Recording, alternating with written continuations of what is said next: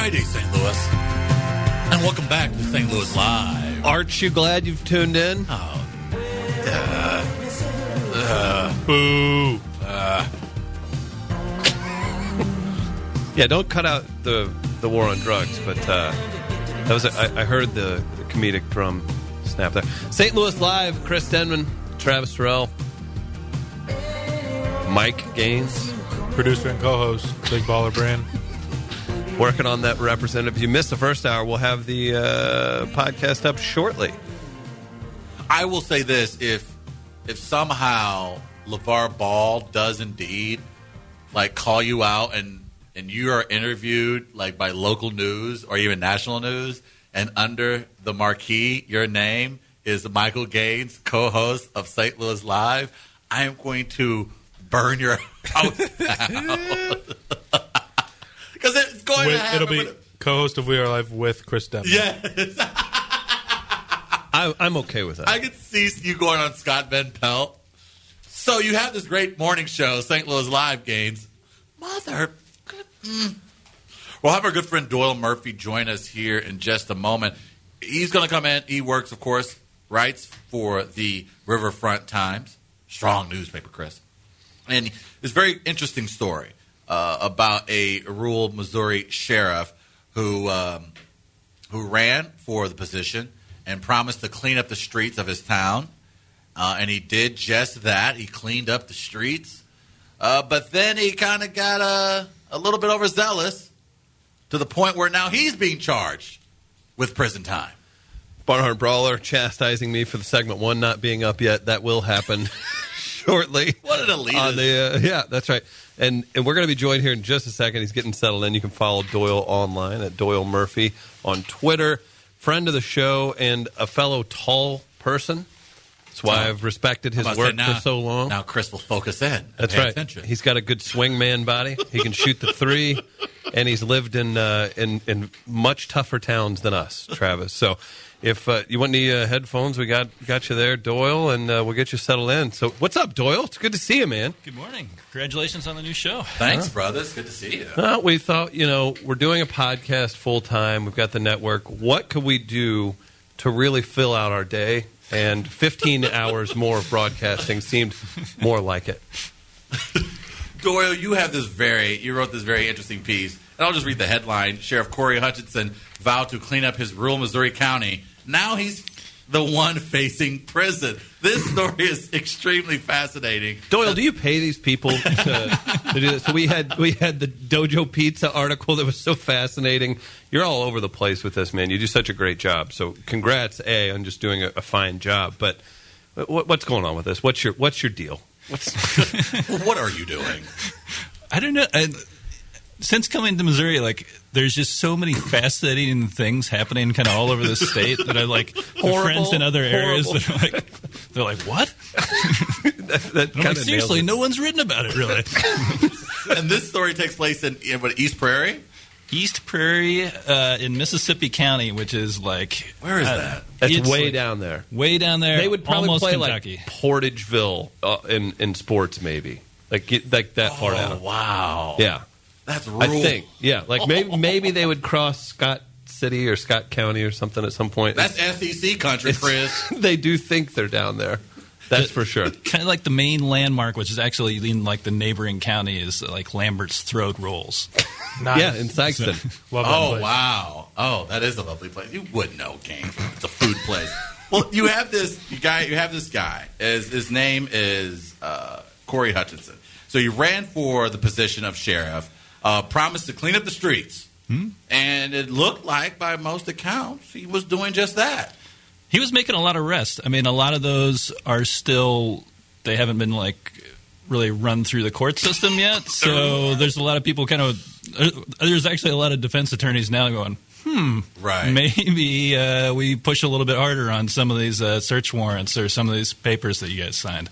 Goodness. And then an incident happened with his sister-in-law? Right. His sister-in-law was a hairstylist at, of course, Joyce's Beauty Shop. Which is big business down that way. All right, guys. Doyle is a great reporter, works hard for the Riverfront Times. he's lobbying for a script to send to Fargo. Like this is all becoming very clear now. Next season on Fargo with head writer Doyle Murphy. So he gets into it with one of these ladies at the hair salon, which is big business down. It is. There's a East lot of red and really harshly blonde striped dye jobs going on in towns like this. Sounds about right. Yeah. And then there was an issue with money. Yeah, so the sister-in-law is leaving Joyce's, and she's going to go start her own beauty salon about a 10-minute walk away. And supposedly this all went bad, and there was some kind of altercation or something where like they weren't going to give her last paycheck because they claimed she stole something. So apparently Sheriff Hutchison goes to like settle this out. Shows up, and according to the state police, he gets to a thing with her, handcuffs this 77-year-old woman. Really like wrenches it down tight so that like her wrist bleeds. Jeez. She's got the check in her other hand. He grabs her arm, yanks the check out of her arm or out of her hand, and then like takes off. According to the state police again, they say that after that she starts having like chest pains. Oh boy! Ends up having a heart attack. Spends 3 days in the hospital. Meanwhile, he files a probable cause statement with the local prosecutor, saying that this woman kidnapped his sister-in-law, held her against her will, and assaulted her. And state police go to investigate whether this 77-year-old woman was able to hold this 20-some against her will, and they're like, yeah, we don't think that happened. All these witnesses, we say, said that she was not held against her will. So that's all still. We're waiting to see what happens in court with that one. Now, this guy, the sheriff, he enjoys the camera. He enjoys the bit of the spotlight. What is it with these guys? Because there's so many great people out there that nobody. There's a lot of people that don't want to be chasing criminals, getting no thanks for all this stuff. So there's so much respect you have for these people. But then there's these guys. Well, he thought they're like it's like the Cowboy Joe West in Major League, where it's just like you're an umpire. You should probably just call strikes and not try and be a star. With these guys, these particular folks, like, I don't get it. I guess it could happen in any profession, but it's strange to me whenever they fall into this, and they're civil servants. And he's a guy that's very bombastic, to say the least. This is what you have in your story, and these are the type of notices he would put on the county's Facebook page. If you sell illegal drugs in Mississippi County, you are on our list. Warned the sheriff's Facebook page. Your own friends and family have told on you, and it's only a matter of time until you see our lights. In fact, you're probably next. This guy had no problem. Does that make it easier for you as a reporter? Because you're like, well, I mean, it's kind of all here. I love Facebook pages. I love what people post publicly on social media and stuff. It really, it's interesting what you find when you start scrolling through like what people choose to disclose about themselves. I'm just marking it down. And he's like, Travis, I've got a few things to write about you, actually. And this guy had no problem doing that. I think one of my favorite parts in this story, and I'll just read this as quickly as possible. In February, Hutchison went under... just read the whole thing. People don't need to click... It's like 5,000 words. Right. You'll get right through it. Don't worry. Don't go to @DoyleMurphy on Twitter and find the link and give Doyle the credit. Let's just read it here. He says, Hutchison went undercover, barely disguised as a ball cap, to take down a marijuana seller. He personally bought weed from the dealer and then busted her supplier and 2 henchmen, according to a story that aired on the local CBS affiliate. Even better, the 23-year-old dealer had grown up in the same small town as he did. So he was taking down old friends or people who were familiar with them, even going undercover. I didn't know sheriffs went undercover, but apparently he did, in order to bring down his target. He normally wears a SEMO hat, like a SEMO hat. Instead, he wore a SLU hat. Like, this will get him. Yeah. Like, oh, you must not be from around here. He wears a flat bill with the sticker on. That's like 21 Jump Street. You Yes. infiltrate the dealers to get the supplies. He's just like Chris sometimes, just turns his hat backwards. Yeah. They'll think I'm young. Hey, yeah, kids. that'll fool them. Hey, kids, I'm here to hang. Well, now, because of this incident, he's facing charges of his own, and Missouri's Attorney General, Josh Harley, is getting involved. Yeah, this is kind of one of the first, big cases that Hawley has really promoted since coming into office, or at least criminal cases that he's really publicized. So it'll be interesting. I mean, it kind of elevates it, or at least it brought it to the attention of a lot more people. Do you think now the residents of this town, a lot of them are on the fence in regards to the sheriff? Some are, they believe his tactics have indeed gone too far, but there's a decent amount of folks who are saying that these ladies think are he was making set up the up. story. They think he was set up, and they appreciate him, quote unquote, cleaning up the streets. They say drugs and crime were a real problem. He's in many ways eradicated most of that, and a lot of them are going to bat despite these corruption claims, these assault claims. Right. I mean, if you can kind of understand it, if you're in a town that drugs are really becoming a big problem, you're seeing a lot of this crime, and here you've got someone that's doing exactly what you want them to do. They're making a bunch of arrests. They love that it's kind of splashy. They love there's kind of this swaggering presence, at least through the Facebook page. Right. They love seeing all the mug shots and stuff.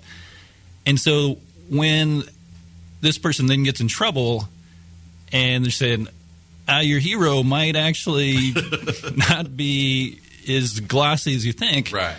They're like, I don't know. This sounds like a setup. I mean, we're willing to believe that everyone that you arrested and put their mugshot out, that they're guilty. Right. But this dude he's innocent till proven guilty. What has been? Oh, go ahead, Chris. No, I'm just curious in a town like this. I'm from a larger town, but there's some of the same mentalities that you see from the small towns around there. When you personally do a story like this, is there, and I personally know this because we've had many great conversations, but you've dealt with much worse and scarier situations. Do you have backlash because it is a focused area and they're going to take it more personal, or do you have people reaching out wanting to just get their side of the story out more often than not? I found people were pretty willing to talk. I mean, I grew up in a town of 3,000 people. Yeah, so, you're pretty relatable. Yeah, you're scary and very. I'm the least intimidating 6'6" guy in America. I'm pretty sure. What is it about these small towns that maybe us city folk may not understand? What is it about a place like East Prairie that makes a situation like this so volatile, so public?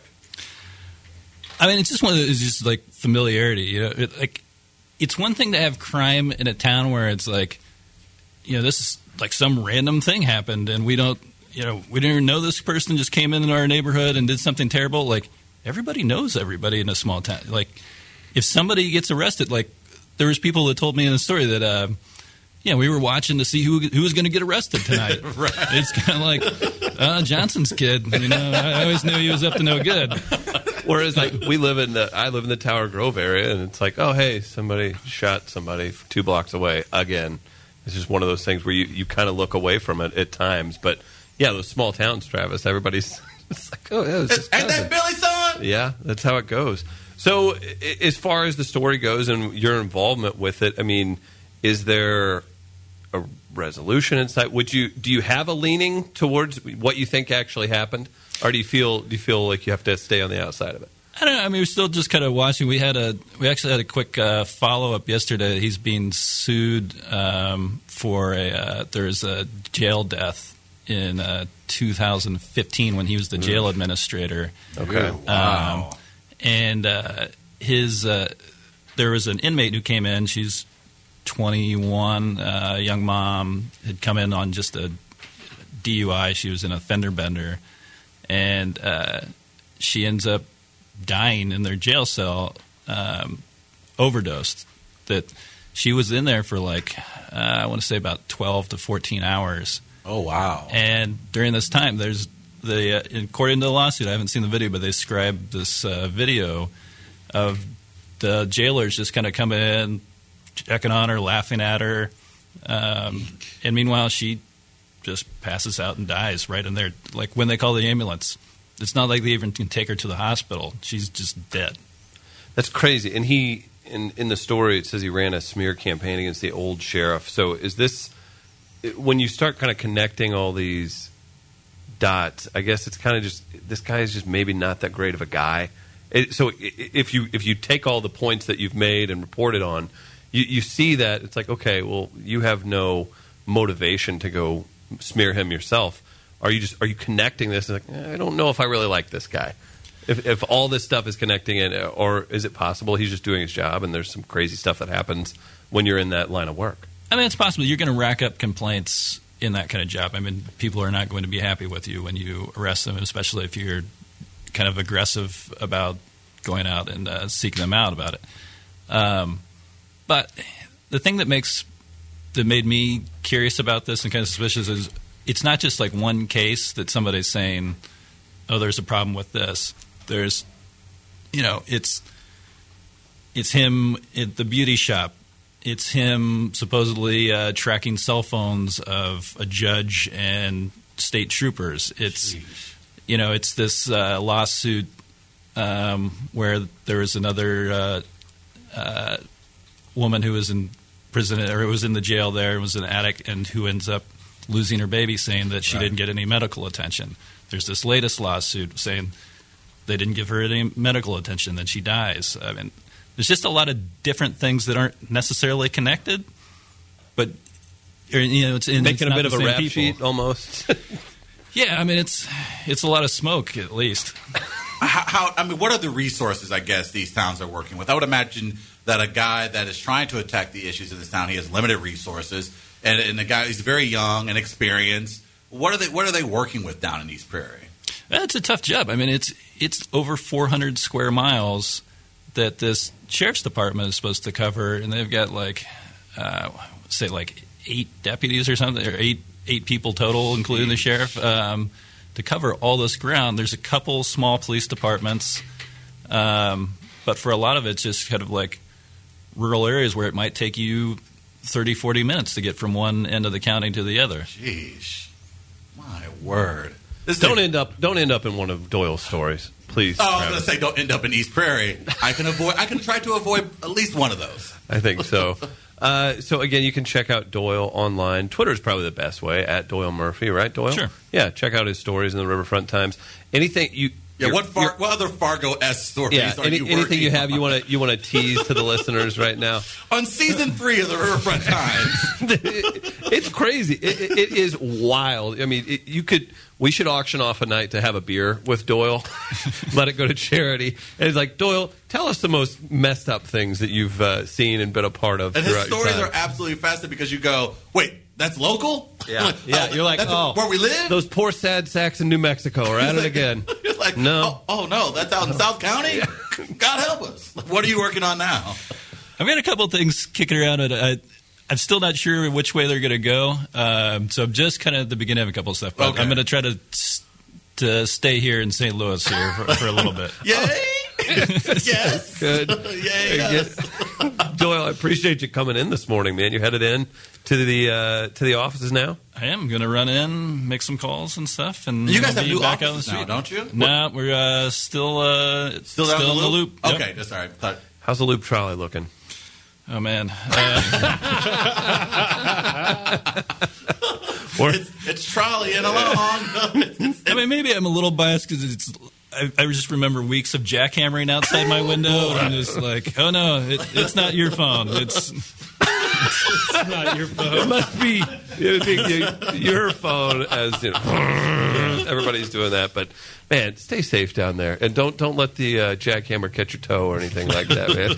Doyle Murphy from the Riverfront Times, at Doyle Murphy online. Check out his stories. Support him. Follow him on Twitter. And thank you so much for coming in, Doyle. It's a pleasure to see you, man. Well, thanks. I'm glad to be here in the first week of the new show. Yeah, man, we're excited. So we've got this, and for all you mongrels out there, we've got the first hour up for podcast too. So tell you what, you want to take a quick break? We'll say bye to Doyle and get back to it. What do you say, Giamatti? We can do that, right? The show, St. Louis Live. We're here 9:20 a.m. WGNU. Listen online, weareliveradio.com. Quick break.